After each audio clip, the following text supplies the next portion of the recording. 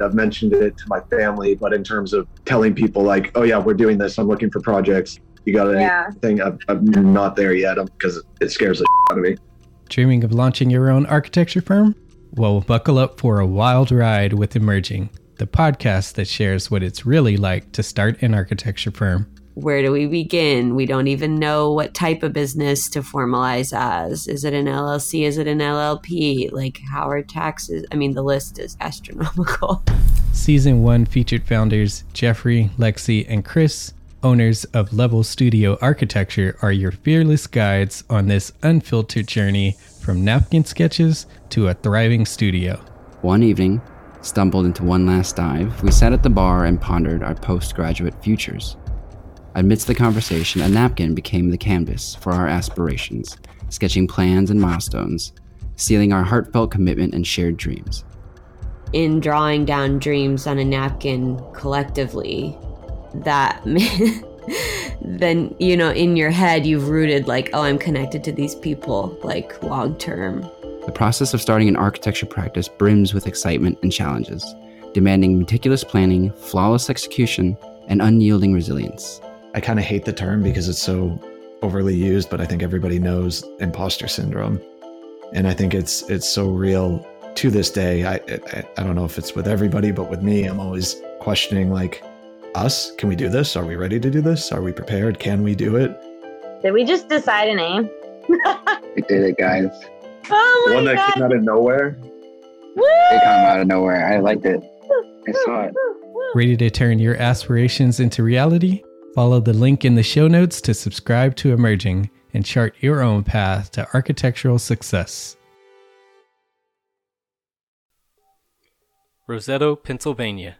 An insular Italian-American community was largely unknown to society until a 50-year study comparing mortality rates was published in the American Journal of Public Health in 1992.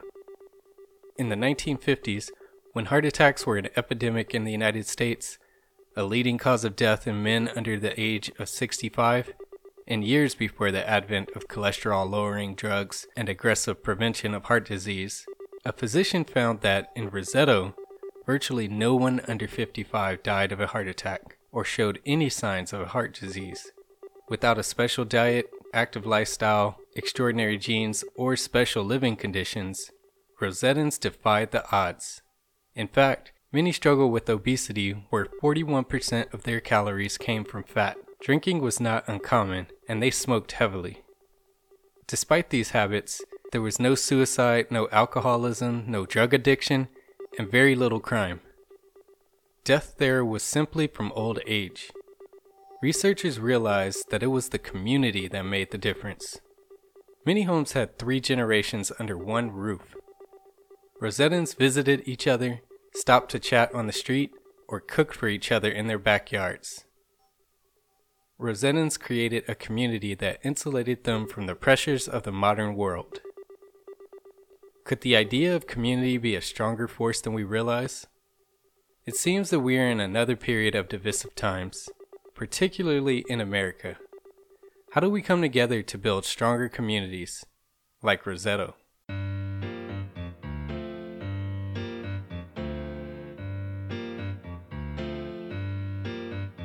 This is Spaces Podcast, where we aim to elevate the appreciation and understanding of the spaces we occupy every day.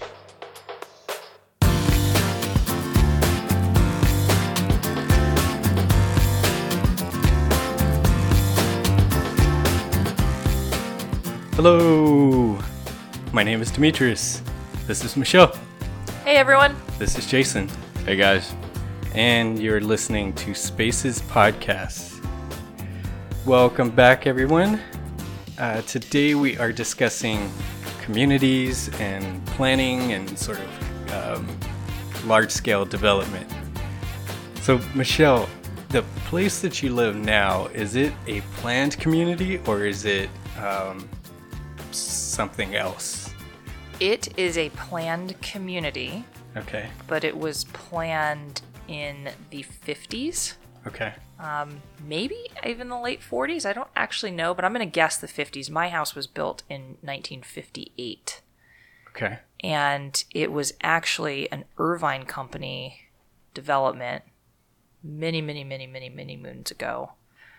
So it lays out like tract housing, but doesn't necessarily feel so much like that anymore because there's been so much reinvestment from the homeowners over time. So many of the original homes have been torn down and rebuilt or remodeled, elevation changes and things like that. So you do see some original houses, which are pretty neat. And then you also see homes that are very clearly 1960s style homes.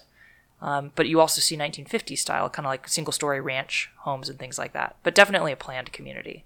Okay. Just not of the modern era. Yeah. The ones that are still like original are those people that are original buyers of age. Yeah, it seems that way. Yeah, so it's kind of fun because you'll same. be walking through the neighborhood and you'll see these homes that really just almost feel like your grandparents' house, right? And they're maintained meticulously. You know, they always have gardens and their grass is trimmed and cut and the house is beautiful, but you can tell there's not using modern, materials and things like that. Yeah, that sounds right. That's a lot like our neighborhood because ours was built in the 50s as well. And there's, again, with ours too, there's been a lot of tear downs, a lot of remodels. Like we're going to do a remodel, next year. But there's a few where you're waiting for the turnover because the original owners are still there that are probably paying nothing or own it outright at this point, and it really hasn't changed much. But again, for the most part, the maintenance has been, nice. So it's interesting. So would you guys say that you have sort of a community feel in your neighborhoods? Is it sort of is it manufactured or more natural? So the community in our neighborhood specifically is unreal. At least on our street.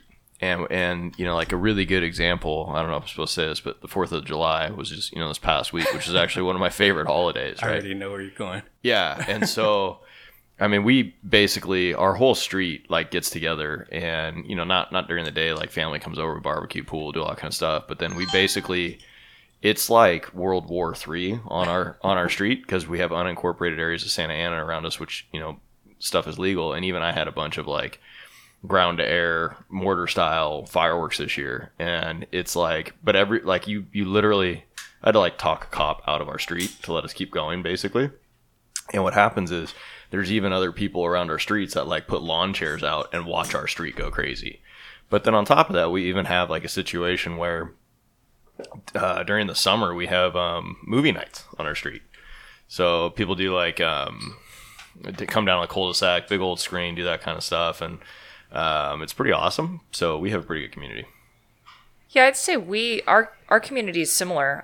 Maybe not in the way that you've celebrated the 4th of July, but every single year, the last day of school, the entire street gets together. They shut down the street. They get a TK Burger food truck that comes out. They get, the cotton candy. There's, the video arcade trucks like that come through, those game trucks, and then they big old rigs. They do, little block party. Well, I should call it a big block party. So it's pretty exciting. That's cool. But I think part of what makes our community kind of unique is just there's parks interlaced within the neighborhood, and obviously there's schools that are interlaced within the neighborhood, right. And the way that the neighborhood was designed is there's actually parkways, and so it really makes for a really nice walkable community. So you see at all hours of the day people walking their dogs or pushing their strollers or just couples walking through the neighborhood. That is common. You see it every day, every hour. So yeah, I'd say we definitely have a community. I have a feel. random question for you because I remember when you guys were first, you and your wife were looking for a neighborhood or a house. You'd really like the port streets, and the port streets, for those of you that have no idea what that is because you don't live here, it's this area in Newport Beach, I think it actually is, right? And every street name is Port something or other, but it's just this big community. Kids are running around street to street, house to house, like all over. It's very well known, and I know you liked that area. How do you compare where you're at now versus that? Because to me, that was like a crazy community feel at the port streets. You know what I mean? Yeah, I think it's similar. Honestly, the part of the reason why we chose the neighborhood we chose is ultimately we talked to a lot of people who just said that personality-wise, which is kind of funny, but neighborhoods have personalities that get established over time, and so there were many people that we talked with, our realtor and then others, that just said personality-wise, we would fit better in the neighborhood that we ultimately chose within. But the other thing, too, that we really liked about our neighborhood is its proximity to the bay and to Balboa Island, and the fact that we can hop on our bike. In fact, this past Tuesday, the wedge and the surf has been going nuts. Absolutely. So Tuesday night, we hopped on our beach cruisers and rode down to Balboa Island, picked up tacos, and then took those tacos over to the wedge and sat on the sand and just watched. I feel like we have to the surfers go crazy. Yeah, I think we have to describe the wedge. So the wedge is actually this pretty cool little spot here in Southern California. Is it actually Laguna or is it? No, it's Newport Beach. It's the very tip of the peninsula, the very end of the peninsula. So physically and geographically, it creates this crazy funnel when the swell hits proper, and it just absolutely ignites. I mean, and it's a super dangerous shore break too. Like very super dangerous. But it's immensely amazing to watch and experience. And when it's really firing, kind of like when you talk about people like in big wave cities, like you were just in Hawaii, we were talking about, you can feel the ground shaking. When the wedge is firing, you can feel it shaking back on the streets. Right. Yeah, it's super cool. Yeah, and there's a look following. it up. People will go out. Yeah. So, case in point, I mean, to your question, that was one of the driving factors. It's just its proximity and location to other amenities, neighborhood or community amenities that the Port Streets didn't offer. It would have offered something a little different. So the reason I ask is to kind of get a baseline of your experience in your communities. And we have a special guest today that's going to actually has some expertise. And he is a principal at KTGY Architecture and Planning. His diverse portfolio includes the Desert Willow Resort, Brea's La Floresta, the Honda Center, Anaheim's Arctic, Bosa Row, a mixed-use gateway project in Little Saigon, and Chapman University. He has experience from both sides of the aisle, having served on numerous local, regional, and national boards, including past two-term mayor of the city of Yorba Linda and past chairman of the Foothill Eastern Transportation Corridor Toll Road Agency. He's a fourth-generation Southern Californian and raised his family in Yorba Linda. Please help me welcome Ken Ryan. Ken, thank you for joining us. Good morning. Thanks for inviting me. We're happy to have you. And I think, like I mentioned in your bio, the coming from both sides of the aisle, I think is going to really help the conversation and kind of get us to understand how a community can come together from each side. Great. So aside from your bio that I just read, anything else that you would like to kind of go into in your background about you or KTGY? Well, just, family background. I'm a fourth generation Southern California, as indicated. My great-grandfather founded the LA County Fair. My grandfather was agricultural commissioner of LA County for 44 years, 1918 to 1962. I love Southern California. We're blessed to, have my family here, raise my family, and work professionally here in Irvine, and look forward to the conversation today.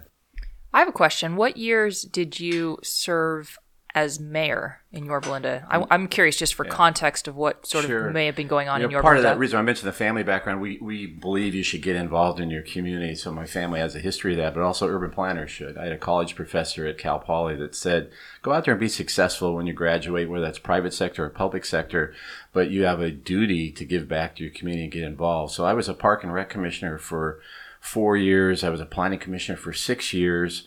And then I ran for office in 2000. I served 2 terms as mayor from 2000 to 2006. I ran in a special election. Felt very American. It was an open seat, and I ran for the open seat. And our town had taken sides, and I said, the town's tired of taking sides. And so it felt like I ran for the right reasons. So those are the 6 years I served. But in elected terms, it's like 38 years in dog years, basically. So going to the planning part, can you give us a little insight into what a planner actually does and, kind of what your day-to-day looks like? Sure. No matter how big or how small a project is, whether it's 2 acres or 36,000 acres, and I've been really blessed in my career to work on all of that, planning is about creating a heart and soul and creating community. And we sort of like to say that it blends all of the design expertises together. Architecture, landscape architecture, urban planning. It's about creating community and understanding the place in which you find yourselves. Every community is different. So there's timeless design principles that you utilize when you start thinking about moving forward with a plan, but it needs to be authentic and connected to place. Yeah. So I'm glad you mentioned community there, Ken. We're going to dig into that a little bit more, but before we do, I want to jump back and give our listeners a little bit of understanding about kind of where we've come from with planning, how it's evolved, and our development of communities. And to do that, you got to go back in time.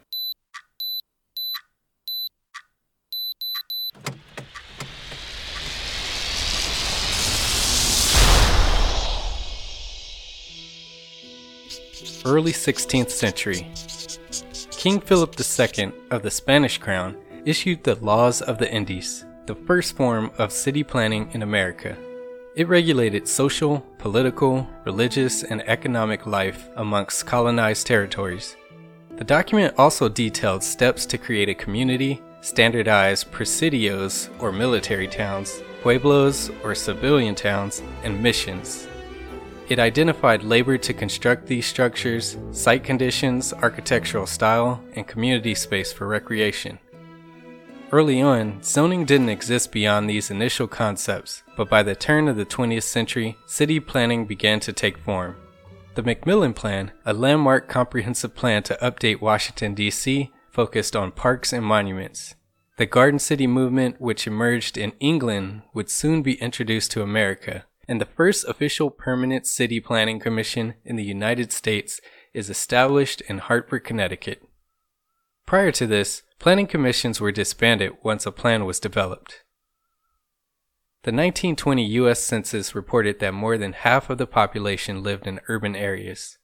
Exploration in zoning and regulation was needed as buildings began to push the limits of their environment.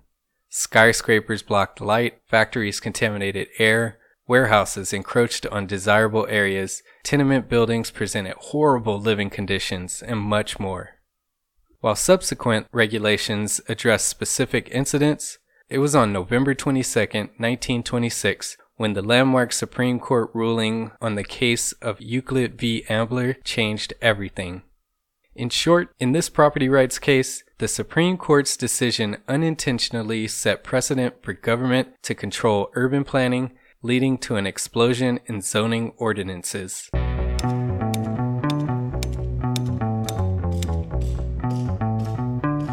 In 1928, construction began for Radburn, New Jersey, a community designed to adapt the Garden City concept to America. Innovations included separation of vehicular traffic, housing clusters around parks, and organizations that handled municipal functions. Then, the Housing Act of 1934 and demand from families returning from war spurred the rapid growth of suburbs. The Federal Housing Authority had subsidized builders who were mass-producing entire subdivisions, and home loans were made available to hopeful buyers. One leading example is Levittown, a large suburban housing development by William Levitt and his company Levitt & Sons, built in Levittown, New York in 1947 and Levittown, Pennsylvania in 1952. Consider Levittown, Delaware Valley, USA. One of the world's largest single-unit housing developments, located in the fast-growing industrial area between Philadelphia and New York City. Here, 16,000 low-cost homes are being constructed on spacious landscape lots, bordering gently sloped, winding streets.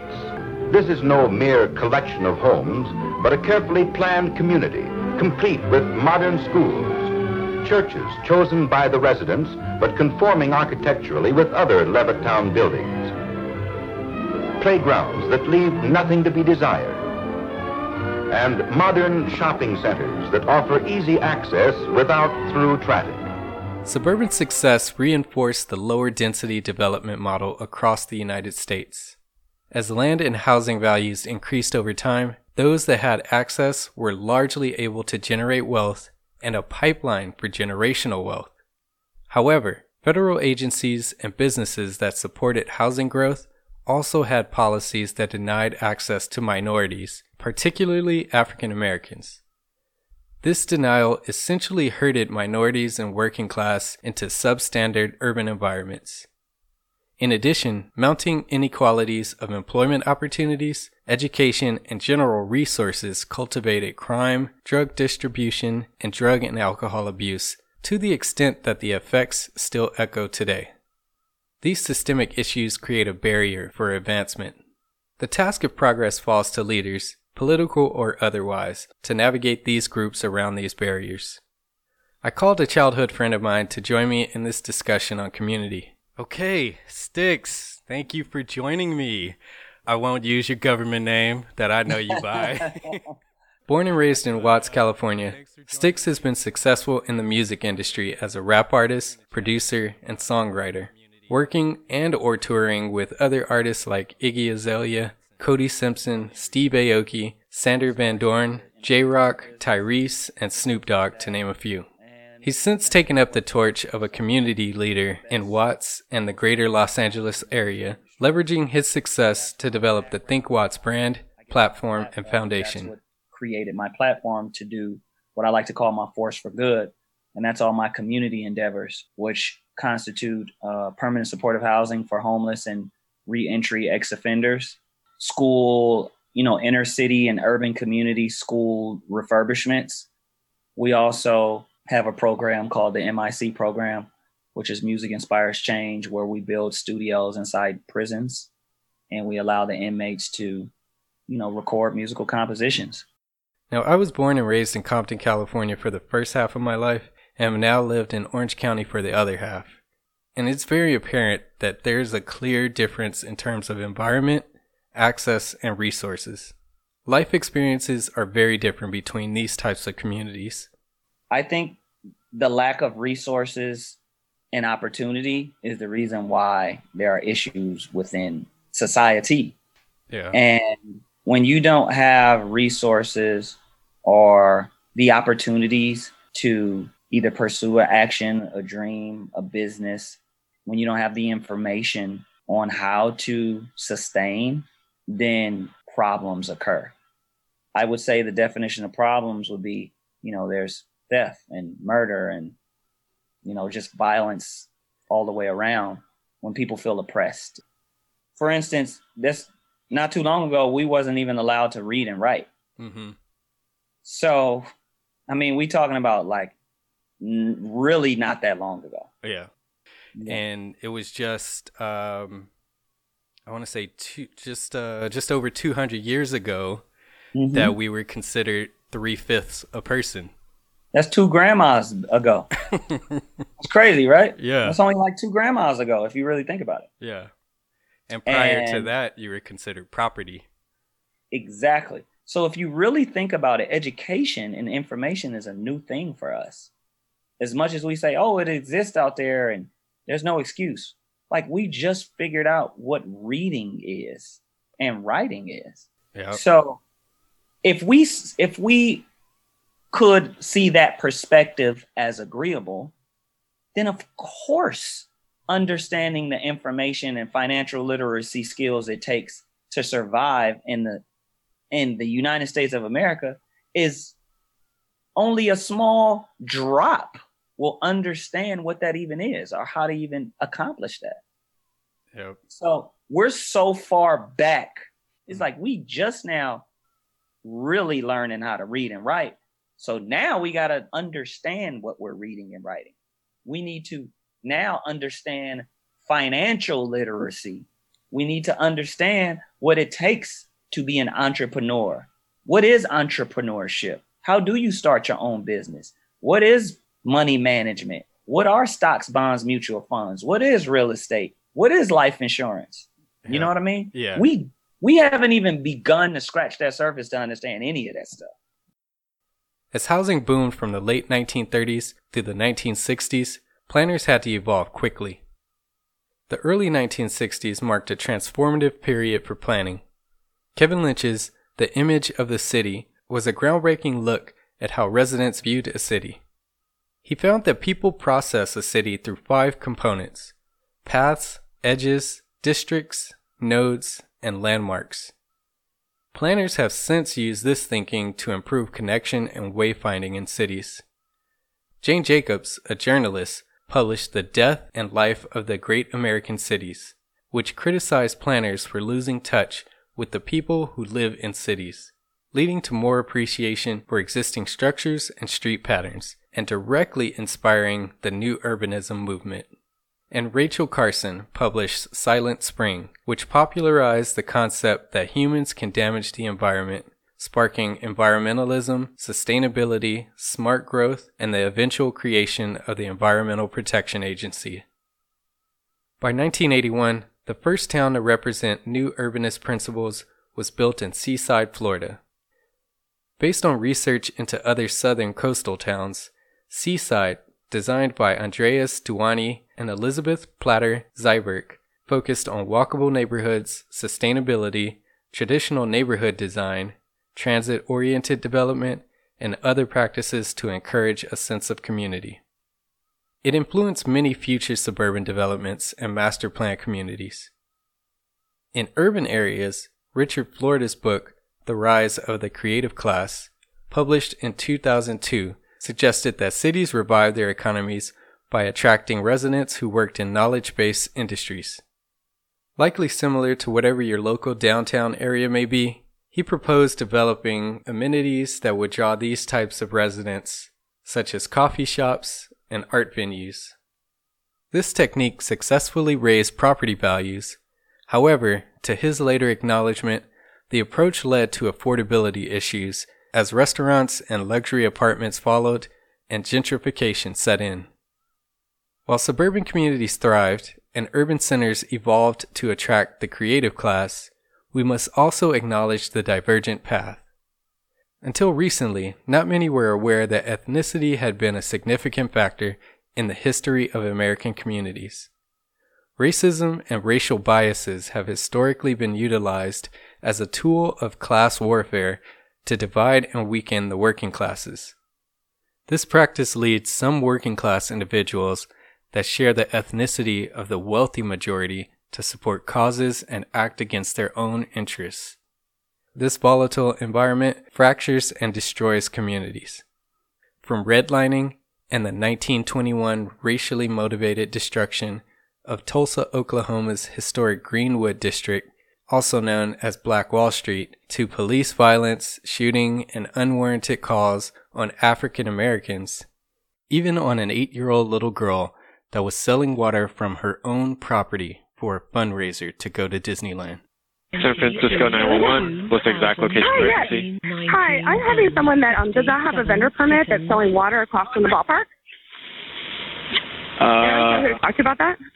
Okay, 1 second. Let me transfer you over to the police department. Hang on. Great, thank you. Sticks, Think Watts, and others actively work to combat deterioration and build up their communities. Recently, Sticks and Think Watts partnered with the Los Angeles Clippers to renovate 113,000 square feet of a Los Angeles school's facilities. I partnered with the Los Angeles Clippers as an ambassador to, it starts off with I created their theme song for the team. Okay. It's called Clip City. And it went from there, and it was supposed to stop there, but I told them, no, I don't want it to just stop with just a song. I also want to do things in my community. And the Clippers organization is very big on community and giving back to the community. And when I say to the community, I mean urban communities like Los Angeles, Watts, Compton, et cetera, et cetera. And they asked me, so what do you want to do? And I told them there's a school that haven't been touched in 30 years that could use some attention. It's a huge space, and I know the community and the kids would appreciate it. And it was like, all right, cool. So they did a walkthrough, and we knocked it out in 10 days. The renovation included a gymnasium with a full-size basketball court, 13 outdoor basketball courts, 2 volleyball courts, a small soccer pitch, 2 tennis courts, 2 foursquare courts, 4 handball courts, new garden space, and a walking path. A recent report from the U.S. Council of Economic Advisors states that 47% of the American homeless population are now in California, the second most expensive state to live in.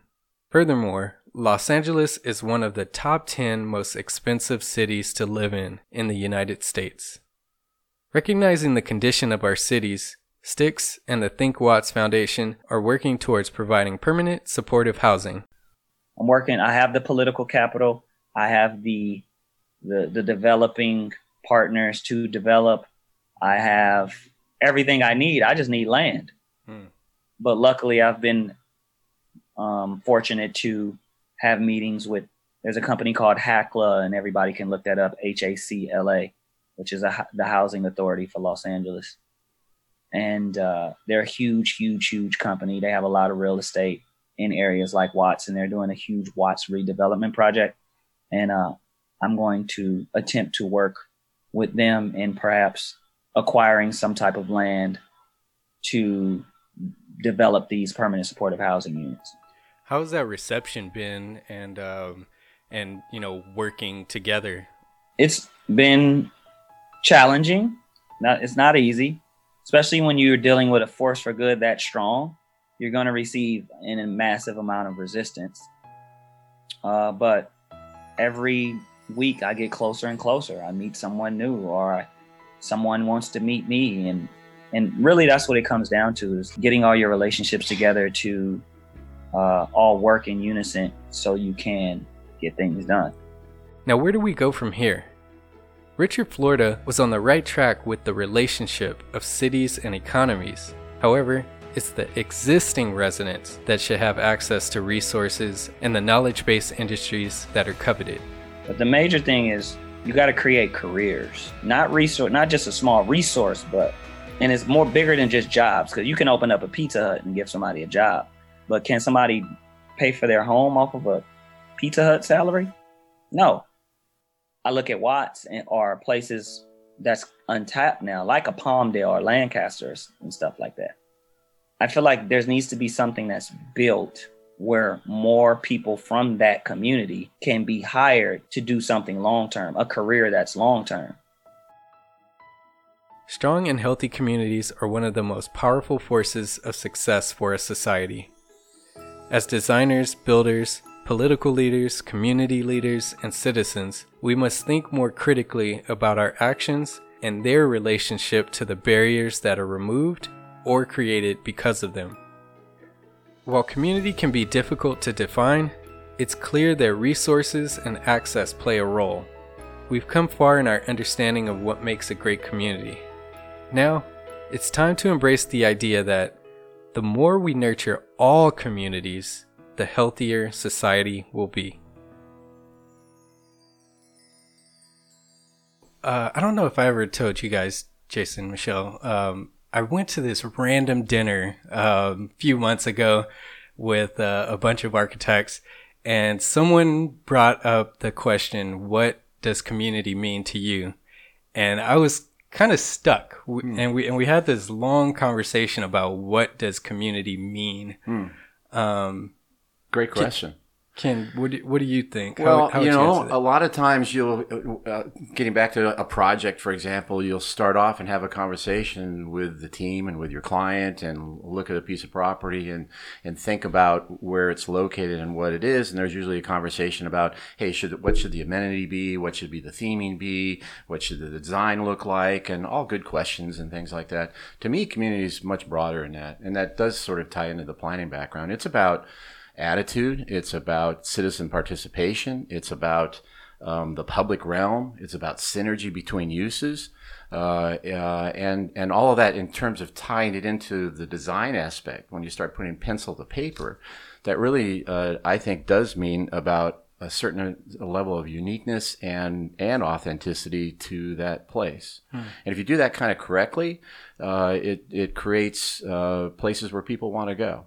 A lot of times we talk about aesthetics and what things look like, and that's a natural sort of conversation to have. But great places and great community is more than something that looks good. It's actually a place where people want to be and where they want to spend time. Yeah. Jason, you look like you had a Yeah, it was interesting because my wife and I actually were talking about this last week. So we tend to take 2 or 3 walks a morning, and during the week in the morning together, just kind of ditch the kids and go out before, when I get home from the gym and before we get ready. And we're talking about community. And one of the things that she likes, because some of our friends live in more master plan, newer developments, right? We live in a 50s developed type area. Right. And she talks about, I wish we had more walking spaces like these master plans do. And so she actually went and she was experiencing that one time, and she realized she didn't really run into anybody. Yeah. When she's on these, these paths and stuff like that seem so great or whatever it is. Whereas we go walking around our neighborhood, and it's like, you don't necessarily stop and talk. It's good morning, hello, those kind of things. So it was funny because it was a different play and dynamic on what community really is like. Mm-hmm. So you got people that maybe like the nature idea, which, I mean, who doesn't, right?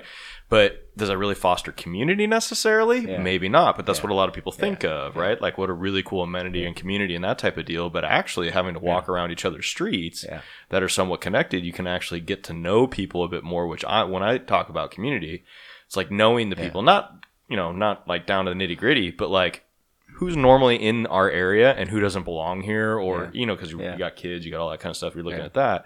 So it's actually a different dynamic on the two, right?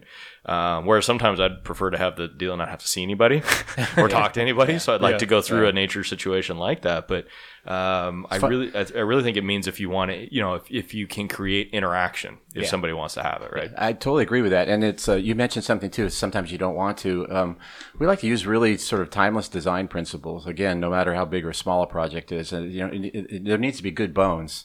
And, great streets and great pedestrian connections and linkages, but there also needs to be an opportunity for, tapping into the human experience of, sometimes you want diversity and activity and other times you want serenity and space. And so a little of all of that is what really goes into the planning process to create great connections, physical, visual, and emotional connections to the place. Yeah, for sure. Yeah.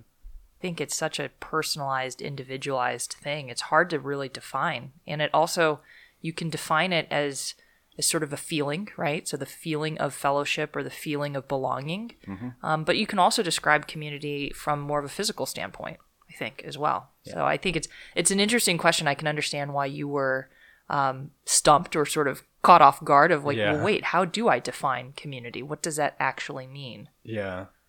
And in reference to community, the conversation was interesting as well because of kind of what's in the news lately.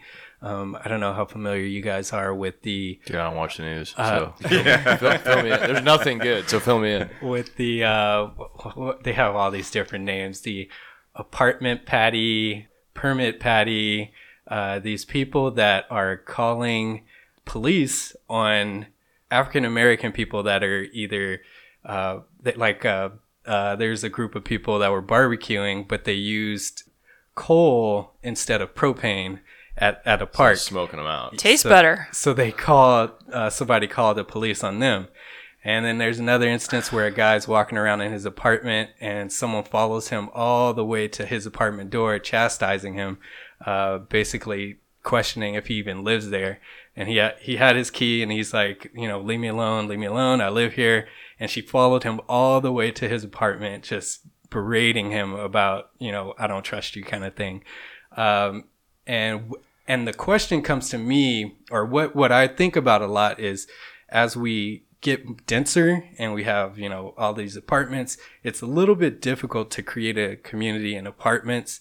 How do you start to do that? And then in the, regular plant development, how do you create a environment that helps foster community? I have thoughts for that. Okay. I believe it's part science and part art. Okay. And the science part is every great community, no matter how big or small, is systems based. So you need to do your homework. Initially, up front, you need to take time and do your homework about what the place is that you're creating. And that is on the pragmatic side, transportation, orientation, location, the engineering side, etc.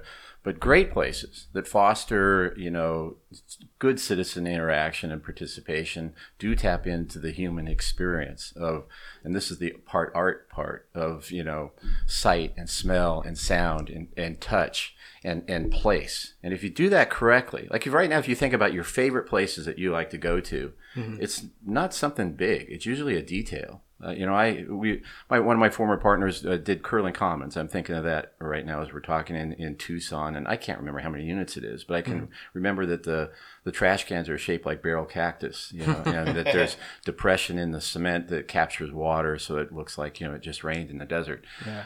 I think design has a lot to do with creating and fostering and encouraging good citizen participation and interaction. It's not a new idea. I had a college professor at Cal Poly that would list a series of issues: preservation of ag land, conditions of the downtown, energy conservation, citizen participation, community aesthetics. And the punchline of that was it was an issue that was listed and satisfactorily addressed some 2,500 years ago in ancient Greece, when all these beautiful jewels of cities along the Mediterranean were developed. And, to a certain extent, those same design principles need to be applied today about creating place. Certainly, and you'd mentioned it, there are trends that are elevated now that you have to pay attention to, and one of those is citizen involvement, particularly with innovation and technology today. Social activation and citizen participation is on steroids, and so you have to make sure you're taking the time to listen as part of your homework. The pragmatic side on all the function, the human side, but you got to pay attention to the human voices wherever you're doing work, or you can really make some mistakes. And a lot of times there are big takeaways that come out of that process that helps elevate the design, doesn't compromise it. Well, one thing I was thinking of when we're talking about that, right, the ideas that you had mentioned and wanting to foster community, like and we're talking technology, right? The other part that I look at that is that stifles it massively, right? So you've got more and more people that are staying inside the homes, more and more people that are on computers, iPads. Like, again, my wife and I were walking this morning. She was sharing a story of one of my son's friends. That it's like he wakes up in the morning, first thing he does, he gets on an iPad. My kids don't do that.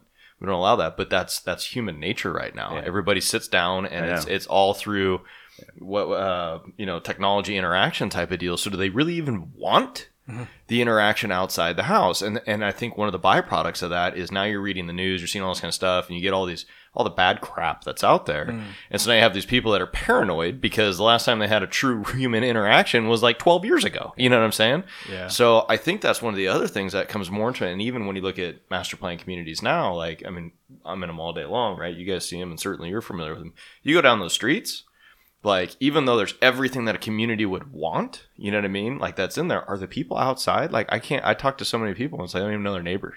Yeah. You know what I mean? So it's like, it's another interesting dynamic that I think is at play. You can't force people out of your houses. You can't force them to talk to each other, but some of the amenities are off the chart. Like, so let's talk about amenities. Yeah. I think it's changed a lot. Actually, the number one amenity, we do a lot of research on that. Great communities are also about 4 major areas of expertise, I believe. It's not just about design. It's about market, and you just touched on it. Who are you designing for? Right. Who are the people that are actually going to live here, that rent or buy? Who is it? Right. You really need to pay attention to that. Second part, most of my clients are landowners or developers or financial institutions. I'm blessed to have great partners at KTGY that do architecture and work for builders. I have some of those clients too. But on the planning side, the studio that I head up, we're kind of on the front end. And they have to make money. So the second part is there needs to be a financing strategy that makes sense. The third piece is design. It's just as important. And the last one is you got to make sure you can get it approved, and count to 3 and work with the community in order to do that. Our research continuously, and particularly today, tends to be more, trends are changing a little bit. Wellness and health. Yeah. And farm to table and trails and open space, even if you don't use it, is like the number one amenity that people are looking for. And so we try to incorporate that where it's not buried, and it's not one big thing. It's actually interconnected through the entire community. We're working on a project up in Brea right now with Air Energy and Brook Street on a project like this where no matter where you are in the project, you're connected to that visual and physical and emotional open space system, and you see it, and you've got access to it. What's interesting too, you touched on the financing component of it. I think long term. So if you think about communities that were developed in the 70s or 80s, 30, 40, 50-year-old product or neighborhoods, the ones that have preserved value are the ones that have those green belts running through the neighborhood, right? It's not a new idea. Right, and you can think about, Yeah. Think about like First Neighborhood in Westlake Village up in Ventura County or LA County. You think about, East Bluff in Newport Beach. I mean, these neighborhoods have all preserved value because they have these connectivities between neighborhoods. And there's a strong connection to nature. And we often like to think that water is a big part of the magic also. So if you go to like one of my projects you mentioned, La Floresta in Brea, the thing that everybody remembers there is the fountain and the water and the community gathering place out on the corner. And so we try to incorporate those elements of nature, even if it's in an urban environment, to help facilitate good planning and design. Is that one of the elements that you intentionally incorporated to kind of activate? It's an element that we often try to think about. We try not to come from an ivory tower. Every place should have its own sort of unique characteristics. Sometimes it gets forced. Back, you had mentioned in the 70s and 80s, there was a lot of, hey, the next big thing to do is a lake. We need a project with a lake. Well, there's a lot of reasons today where maybe that's not the best use of the land. It takes up a lot of land. It's maybe not so there's a stronger today with resiliency being sort of the planning buzzword these days, which is how do you design places that should be located in places where they should or shouldn't be located. It's a serious issue globally, actually, on how and where projects are being planned and developed. Sometimes that's not the right thing to do. So you need to sort of think about, I've got a project in San Jacinto we're working on right now, and it is a fully entitled project that has a lake, that has large single-family lots on it, and it just doesn't make sense today. And so we're revising that land plan to have a more integrated open space system where it's also a little bit of the haves and have-nots. So the people that live right next to the lake get the amenity, but not anybody else. And if you've got an open space system that's connected through the entire project, whether it's attached or attainable housing or it's the more expensive residential, it's all connected through the open space system. And those are some trends we're working on these days that I think resonate to who our potential end users are. Yeah. You mentioned La Floresta. Can you jump back and I want to go into detail a little bit on La Floresta. Okay. Can you tell us a little bit about that project? Yeah, it's a really fun. I feel I'm the luckiest guy in the world. I've got you mentioned it. I've been able to work on diverse projects. That's what planners do. You get to work on golf course resorts or urban infill or a cool project in Little Saigon or La Floresta. La Floresta was a great story. That was originally Chevron's research facilities. It was the global location for deep sea oil exploration in the North Atlantic. And they had a bunch of guys with pocket protectors, walking underneath little scientific buildings. The cool thing about that site was all the pipes and all the oil and all the testing, you could walk underneath, all the buildings. They were all above your head. So the ground was very clean actually at La Floresta. It made sense at one point to convert that to housing. It's a good story. I'm glad you asked about it. It was also the location of the Hartley Center, which was this beautiful William Pereira circular single-purpose building. We tried to do adaptive use for it. Didn't make sense. But if you look at the land plan, there's a little nod to it. Our curvilinear streets and that corner element, in the holidays, you grew up in that area, you'd always see the holiday decorations on the building and the Great Lawn. We needed to do something special on that corner. And our streets have this sort of semicircle nod to that original design. Anyway, the real story, though, was at the time when that market was ready, Chevron wanted to get into the development business, and they wanted to do something that would be memorable. Mm-hmm. And at the time, the fastest way to develop that property would have been all 6,000 square foot lots, sell it, and you're done. That's not what we did. We did a lot of research. And at that time, we found out that more people per capita grew up in Brea and still lived in Brea than any other city in Orange County, but there wasn't any place to live. So we knew, God, people love Brea. They're connected to their place of worship, to, schools. They don't want to leave, but there's no place for them to live. So we were pretty front end on this. It's common now, but that project, 3 of the development areas were age qualified. It was a project that needed to have a mix of residential and a town center. And, I'm a little bit older right now, but I still think I'm 30 in my mind. and a place where you could stay in Brea and still be connected to market rate, residential, and go to the town center, but still have your exclusivity and resort feel, but be connected to a broader demographic. So that's why the project developed the way it did. Was we wanted to have a mix of residential opportunities and a town center that gave you the ability to not have to actually leave. Can you talk about that complexity of balancing that sort of broad demographic, and how does that influence your design sort of specifically? It's a challenge. You need to, we did a lot of homework on that project. We formed the Friends of La Floresta. We did different tactics on listening. Listening is really big to the community. You all know that, but it's more than just saying, what do you guys want? It's trying to figure out what people's hopes, dreams, and desires and their fears really are. And so you need to sort of listen carefully. So we spent a lot of time of what people were looking for. And they were looking for something that was walkable, that had an urban feel to it. Like any project, there's a few little compromises here and there. The original purist, if no one's involved, we had a pedestrian connection right from that corner going all the way straight up. But when Whole Foods came in, there was a little bit of negotiation. The pedestrian connection's still there, but it jogs a little bit. Little things like that. The framework is there. And so it took time actually to understand the market, the finance, and the design side, and ultimately get it approved. All those four things. That was quite a bit of a process, actually. Yeah. I got a random question. So when you're walking that job site, how many times did you eat a PK burger right there? You know what? I still need to lose about 20 pounds right now. People from the area know, man. Anytime you go by there, you have to stop. It's a tiny little joint that's just awesome. I'll tell you. Do I have time for a quick story? I'll tell you a listening story. This is one of my favorite listening stories. You need to hear, what you're really hearing. I met a mayor from back east when I was mayor of Yorba Linda, and he told this story about his parents' 70th wedding anniversary. And at the end of the night, and it was a nice affair and everything, his mother was standing saying nice things about his dad. And she concluded her comments saying, you know what, after all these years, he's been tried and true.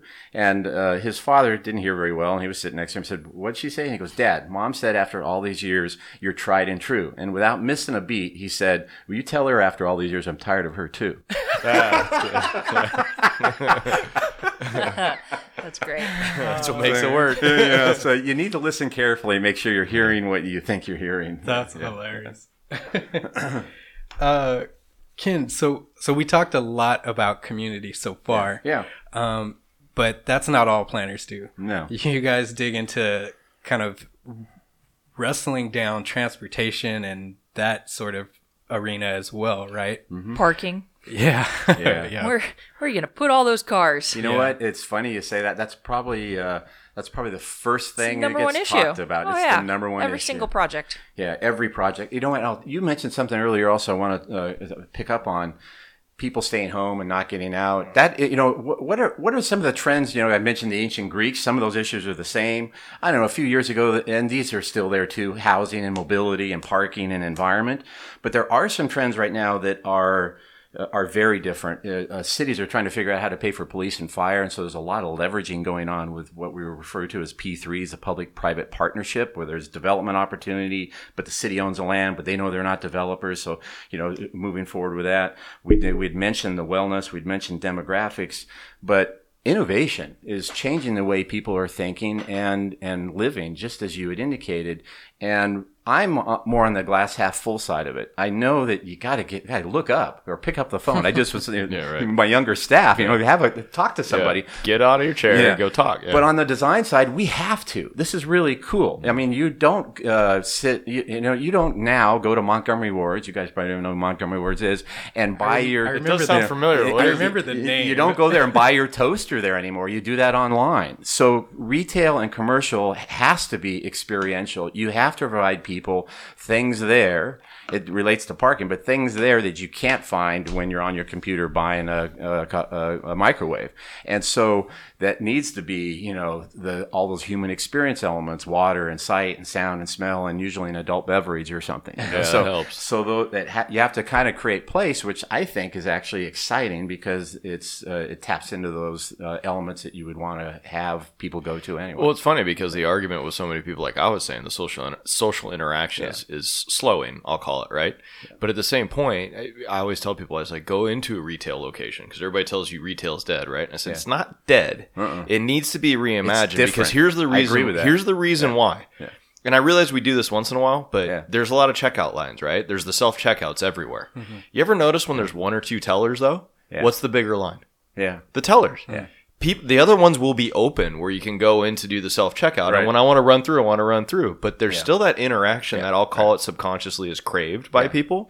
So there's still a desire for it. It just needs to be reimagined. Part of that's just old people like me that don't want to do the self-serve thing. Some, maybe a percentage. But the truth is, even individuals, and I'm getting older too, but even younger individuals, they'll go and they'll want to have. They don't realize it, but they want that interaction. So we just need to reimagine it somehow, because it's not dead. It's just that part hasn't evolved well enough, I should say. I'll tell you, one of the areas that we're really excited about that we're doing a lot of work in right now is the sort of reimagine. I like that word, reimagining malls. That's happening everywhere across the country. Sure. So, that'd be an interesting topic. Yeah, I think is that on tap at some point? Yeah, it's on the list. We'll have to get back into it, but. We talked about you worked on Arctic. Yes. I keep wanting to say Arctic. The Anaheim Regional Intermodal Transportation Center. Yeah. Okay. Can you talk a little bit about that experience? It's a really cool building. Thanks. Extremely distracting when you're on the freeway. Yeah, that was part of the point. When the ducks are in town, it's orange. Yeah. Thanks. I'm really proud of that project. We did the planning and the master planning. Did not do the architecture for it, but we set the framework. This is actually a great segue to also what planners do. We did a master plan for that overall area. Yeah. And talk about what it is specifically. Yeah. I know you mentioned what Arctic is. Yeah. Arctic is the world's first platinum LEED certified transit station on the globe. Okay. And the vision for Arctic was to create a hub for transit that would connect buses and rail and cars and people to an emerging district. I've worked in Anaheim my whole career. The Honda Center was my project, Arctic. We're working there now. And the vision for the area was to utilize OCTA. In Orange County, we pay a half-cent sales tax. We felt we were tired of sending all our taxes to Sacramento and never get it in return. So the reason why we have bridges and great roads and we have transit centers is by law, I'm generalizing, but generally a third of those taxes have to go to roads, a third of it has to go to transit, and a third of it goes to highways and bridges and things. So that money needs to be spent. And so Anaheim was selected. There's a story behind all that. But Anaheim was selected for the location for Arctic, and we designed that not just as a station, but actually as another landmark that would connect to the Angels and a new stadium that's being planned right now, the Honda Center and this transit center, but allow for development to occur over time. So when you look at and we set up the guidelines, we wanted that to be futuristic, but have a nod to the past. So it has views when you're inside that building of the Honda Center, of the Big A. It has the shape that is a bit of a nod to the air base in Tustin, where you had the blimps entering and exiting. It's the ETFT materials, what's used on it, that was used on the Beijing water cube, so you can color it different colors and things. And the planning side, though, that's pretty interesting was the surface parking lot out front. We designed that to allow for vertical development when the market would support it. Right now, there's wrap residential in the Anaheim Stadium area. Podium is more expensive. You need to charge higher rents. So there needs to be a cool place.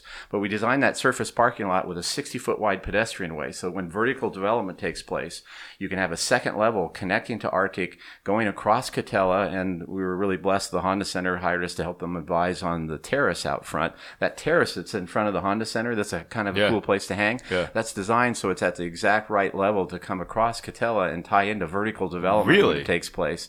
That's awesome. That's the long-term vision and master plan was to have an urban place. Then you got retail, residential, bus in, train in, whatever you got to do, and then go straight over. Wow, correct. That's pretty cool. And then tie that into the Disney resort. So can you talk about the land itself? So Anaheim, I'm assuming, own the land, or how did they get access, or how did OCTA? There's even a deeper history behind that. The Honda Center got built where it got built because at that time, that's actually one of the most intense public hearing processes I've ever gone through in my life. We had a public hearing the day after Christmas. That does not occur. The reason why we did that is at the time Santa Ana had a proposal to do a project called West Dome at the corner of the 55 freeway in Ettinger, and there was a race between that group and between Ogden and the city of Anaheim. Whoever builds gets approved and builds an arena first, gets it. So that site where the Honda Center is located was the only site that the city owned. And that's what sort of drove that sports facility. The Arctic made sense. It was the piece just south of it that was a public agency land that they were also able to cut a deal with and develop the transit center at that location. The reason I ask is so from a planning standpoint, if you're really being honest with yourself about public transit, when you really look at the area and the constraints that where Arctic is located you've got the Santa Ana River on one side, you have the 57 freeway, you have a giant sports facility, which is neat, and that's great to hear about the connection. But from kind of the walkability, pedestrian, people living there, living, working, getting rid of the car altogether and really being able to use that as like central station, so to speak, right? That opportunity doesn't really seem to be there, even in the long term. Like, that surface parking lot that you talk about, that can be maybe one project that turns into... It's more than one project. But so let me talk about that. Yeah, I'm curious. Couple of things are, you are given the environment in which you find yourself. That was the only public land that was able to be developed for transit that was on the railroad. The land on the other side was owned by others and controlled by others. And I actually believe in the long run, and that's what we were excited about our master plan. If you look at it right now, I think it's pretty easy to get to that conclusion. But we've developed several development parcels that go in front of Arctic that allow for vertical development. The backside of Arctic, too, where you see the little solar parking area and that triangle, we actually designed that for another station. And if you go to Arctic and walk out to that bridge, that was designed to allow for high-speed rail if and when it came. The platform was designed, and we repositioned underneath the 57 freeway. The length of that platform extends all the way over to the Anaheim Stadium side. Yeah. We also believe that you can go vertically above the freeway. You have to work with Caltrans, but that triangle on the backside of Arctic that hasn't been developed yet would allow for you to go vertical and connect over to, imagine a future Anaheim Stadium right next to that. So you are absolutely correct. There are constraints there. But I also think in our land plan, if you go back and look at our graphics, our recommendation is to put water in that Santa Ana River again. Years ago, we had a false dam like we have in Phoenix, and you've got water 24/7, and people are jet skiing out there. Jet Jam. Yeah. I remember that. Yeah, I do remember that. Where was that at? Jet Jam in the Santa Ana River right there. You're kidding. No, it's awesome. No? Yeah. In fact, my design director, Jeff What Graney, year was that? used to do his jet ski out there. What year was that? That's amazing. I forget what year it was, but that if you look at our drawings, people say, that's not true. Googling water that now. Yeah. No, it was all, look up Jet Jam, Anaheim. It was awesome. You're right. In a perfect scenario, if if you could have an area where there's nothing developed around it and you don't have freeways and things, could it be in a better location? Sure. But, I'm all about infill development. I just look at kind of the housing opportunity to provide housing at all different product types, both for sale, multifamily, different densities, different styles, all of that.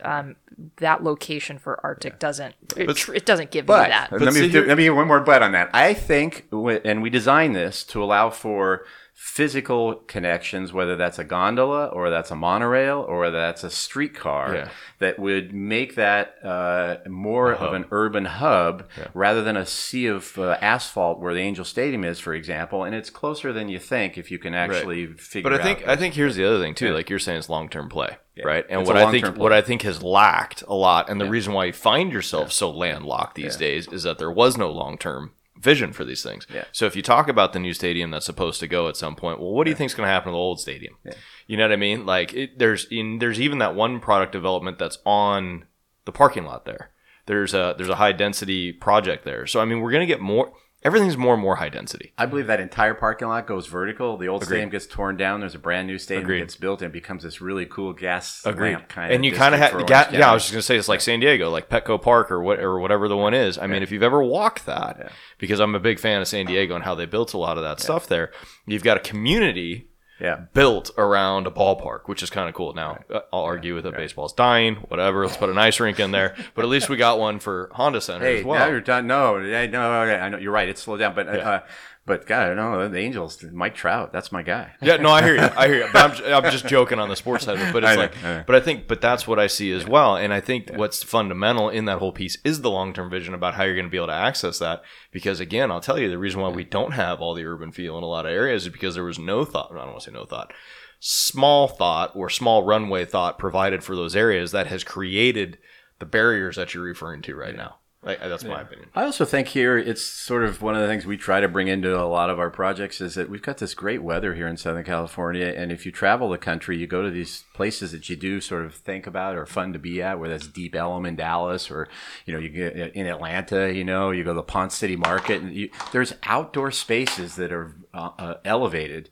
And we don't have a lot of that in Southern California. So I think and San Diego has done a good job. I think there's an opportunity here in Orange County for more of that to occur too. And it'd be fun to take advantage of the weather that we have. So Ken, we're going to wind down a little bit, but I wanted to make sure that I get a few questions in.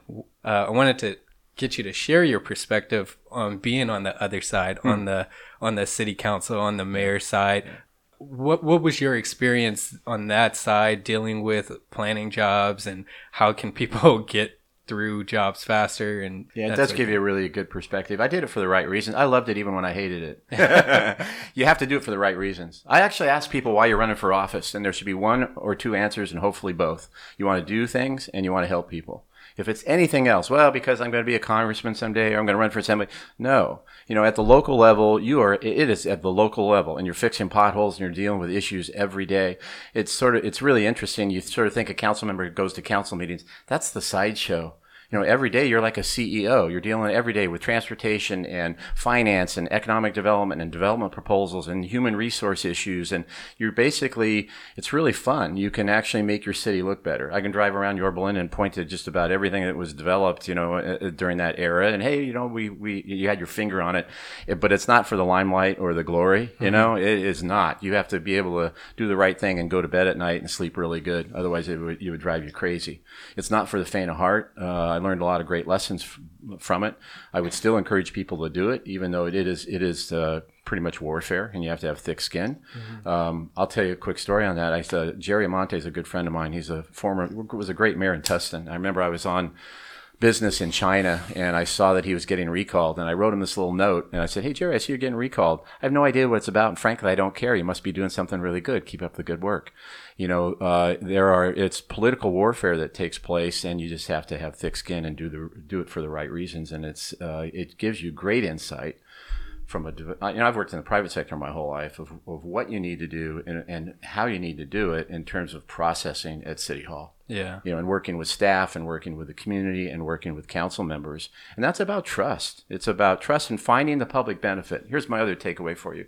Whatever your project is, it's human nature to talk about, we've got this really cool dog park and whatever. That might be great, but you need to find the public benefit and spend time. It takes more time to do this. Don't just do one big community meeting. Take the time to meet quietly and individually and listen. And you will find out some of the things that are really important to people that can share what the public benefit is. It might not even be your project. It might be something else that doesn't have anything to do with you, about why you would be a good asset to fit into what we started this conversation off today about the community and how you're connecting there. And that takes some finesse, but it's important to do that. When you say take your time to meet with people, are you talking about with council people or people in the community? Yes. Okay. Council, planning commission, citizens, staff. Yeah. It's about relationships and trust, and about hearing, what the vision is for an area or what the issues are. One other quick story. We're doing work out in Cabazon, and a bunch of neighbors were all upset, like, and there's a lot of venting going on and everything. And I just said, this is like a 2,000 acre project. I'm blessed and work for the Native Americans. The Morongos are one of our clients. And finally, I just sort of, we've got a 2,000 acre master plan. I said, well, what do you want? And the woman said, we want a splash pad. So all Fine. of this discussion, I'll and give you everything, two. also just build a splash pad, and the neighbors are going to be thrilled. You know, it was a no-brainer. That's funny though. Sometimes it's that easy. Yeah, sometimes not Other very times often. though, it's a lot more but I complicated. think the biggest thing we want to pay attention to for a lot of our listeners, we had some young listeners or getting going in their careers and stuff like that. I don't care what the subject is, whether it's any piece of business or individual we've talked about, and you listen to someone who's got a lot of experience in this, it's relationships. Yeah. And we're talking about the sociability issues that we're facing these days and those types of things. You have to learn to be able to interact and communicate and create relationships with people no matter what your area of business is, whether it's being an architect, whether it's trying to make deals happen, whether it's doing whatever the hell it is I do. You have to be able to create relationships. You will get absolutely nowhere if you don't understand how to look somebody in the eye and shake their hand and find something that's mutually beneficial for the two of you. I couldn't it agree will more not with that. occur. It Couldn't just agree will not. more with that. Yep, absolutely. That's why we got hired to do Arctic. There you go. Right. Yeah. Ken, let's wrap or let's finish with this last question. Sure. Moving forward, what can designers, developers, builders, planners do to make communities and development better? That's a great question. I think in 5 words or less. Okay. The short answer to that is I think there needs to be more concurrent process and a more open-minded recognition to you create great places if you blend the design from a design perspective, architecture, landscape architecture, planning, and put the right people together and share and listen. You'll end up with a better solution. And that process needs to be more current and less linear. I think in our business we tend to go from figuring out politics, figuring out the design, figuring out the finance, moving forward, hiring a landscape architect. It tends to be linear. And if you do that in a more concurrent manner, you end up solving problems and creating a better place in a stronger way. Interesting. For the last thing, we're doing a new segment this year that we call... I don't dance or anything, do we? Here? No, okay. You can you can if you want, but the camera's off. All right. Okay. We can turn it on. Yeah. Okay. But the segment is called "What Was That Like?"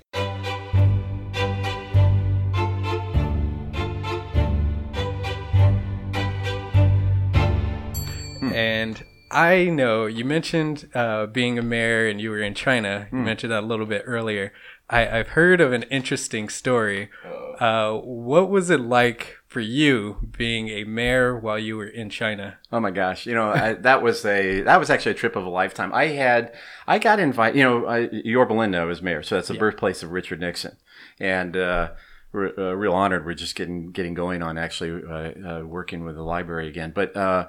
As mayor of Yorba Linda, and Richard Nixon, regardless of your politics, one of the enigmatic, political figures in the history of the United States. Anyway, he opened up relations to China in 1972. So I got invited. This was when I was at EDA, by the way, and we had 7 offices in China, had other partners there. And the very first Sino International conference with Hiro Mori, one of the richest developers in Japan. He built that tall building in Shanghai that has a half circle. The original design that was a full circle, but then China realized, wait, this is a full circle. We don't want that right in downtown. Hiro Mori was on this panel. Fen Lun, who was at the time the richest Chinese businessman, a gentleman from Russia, I forget his name, and Ken Ryan from Yorba Linda, and we had interpreters and a big, everything's a big celebration over there. Interpreters doing all this, but we had a pre-conference sort of with the press and everything, and there were more cameras and more people surrounding the mayor of Yorba Linda than Fen and these other people. It was a crack up because I brought gifts from the Nixon Library, of course, and did my mayor's thing. But it was he's like Elvis Presley in China. So to the mayor coming from the birthplace of Richard Nixon was a big deal. That's cool. That's awesome. Yeah. That's cool. I could just imagine just you standing on the side and all the other people looking. There's that movie, that thing you do where the band's playing at some point and the guitar player looks at the main guy in that movie and says, "How did we get here?" It was one of those moments. Very cool. That's funny. Okay, Ken. Thank you so much. Really appreciate it. Thanks for having me.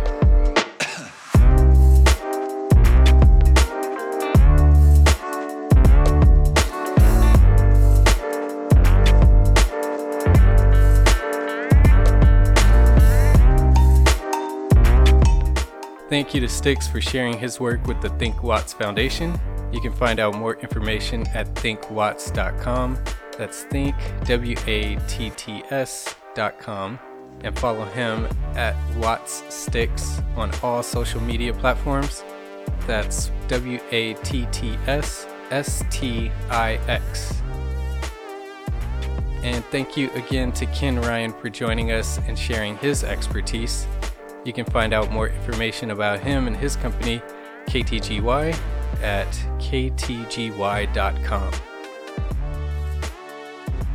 Thank you again for spending some time with us. If you've enjoyed this episode, please rate or like it and leave a review. It helps others find us. So it's all up to you. If you really love what we're doing, sharing us with your friends is even better. If you stumbled upon the show, don't forget to subscribe so you don't miss another episode. And if you're still listening, next time on Spaces Podcast. From beginning to end, see if anyone is listening to this and they want to do a custom home, I'm afraid to say, because then they're going to run for the hills. But that one from beginning to end took 8.5 years. Holy crap. Because that was like lawsuits and going to that's brutal. The architectural style has changed in that same period of time. Yeah, but I mean, but that's an outlier. I mean, that is an outlier. Yeah.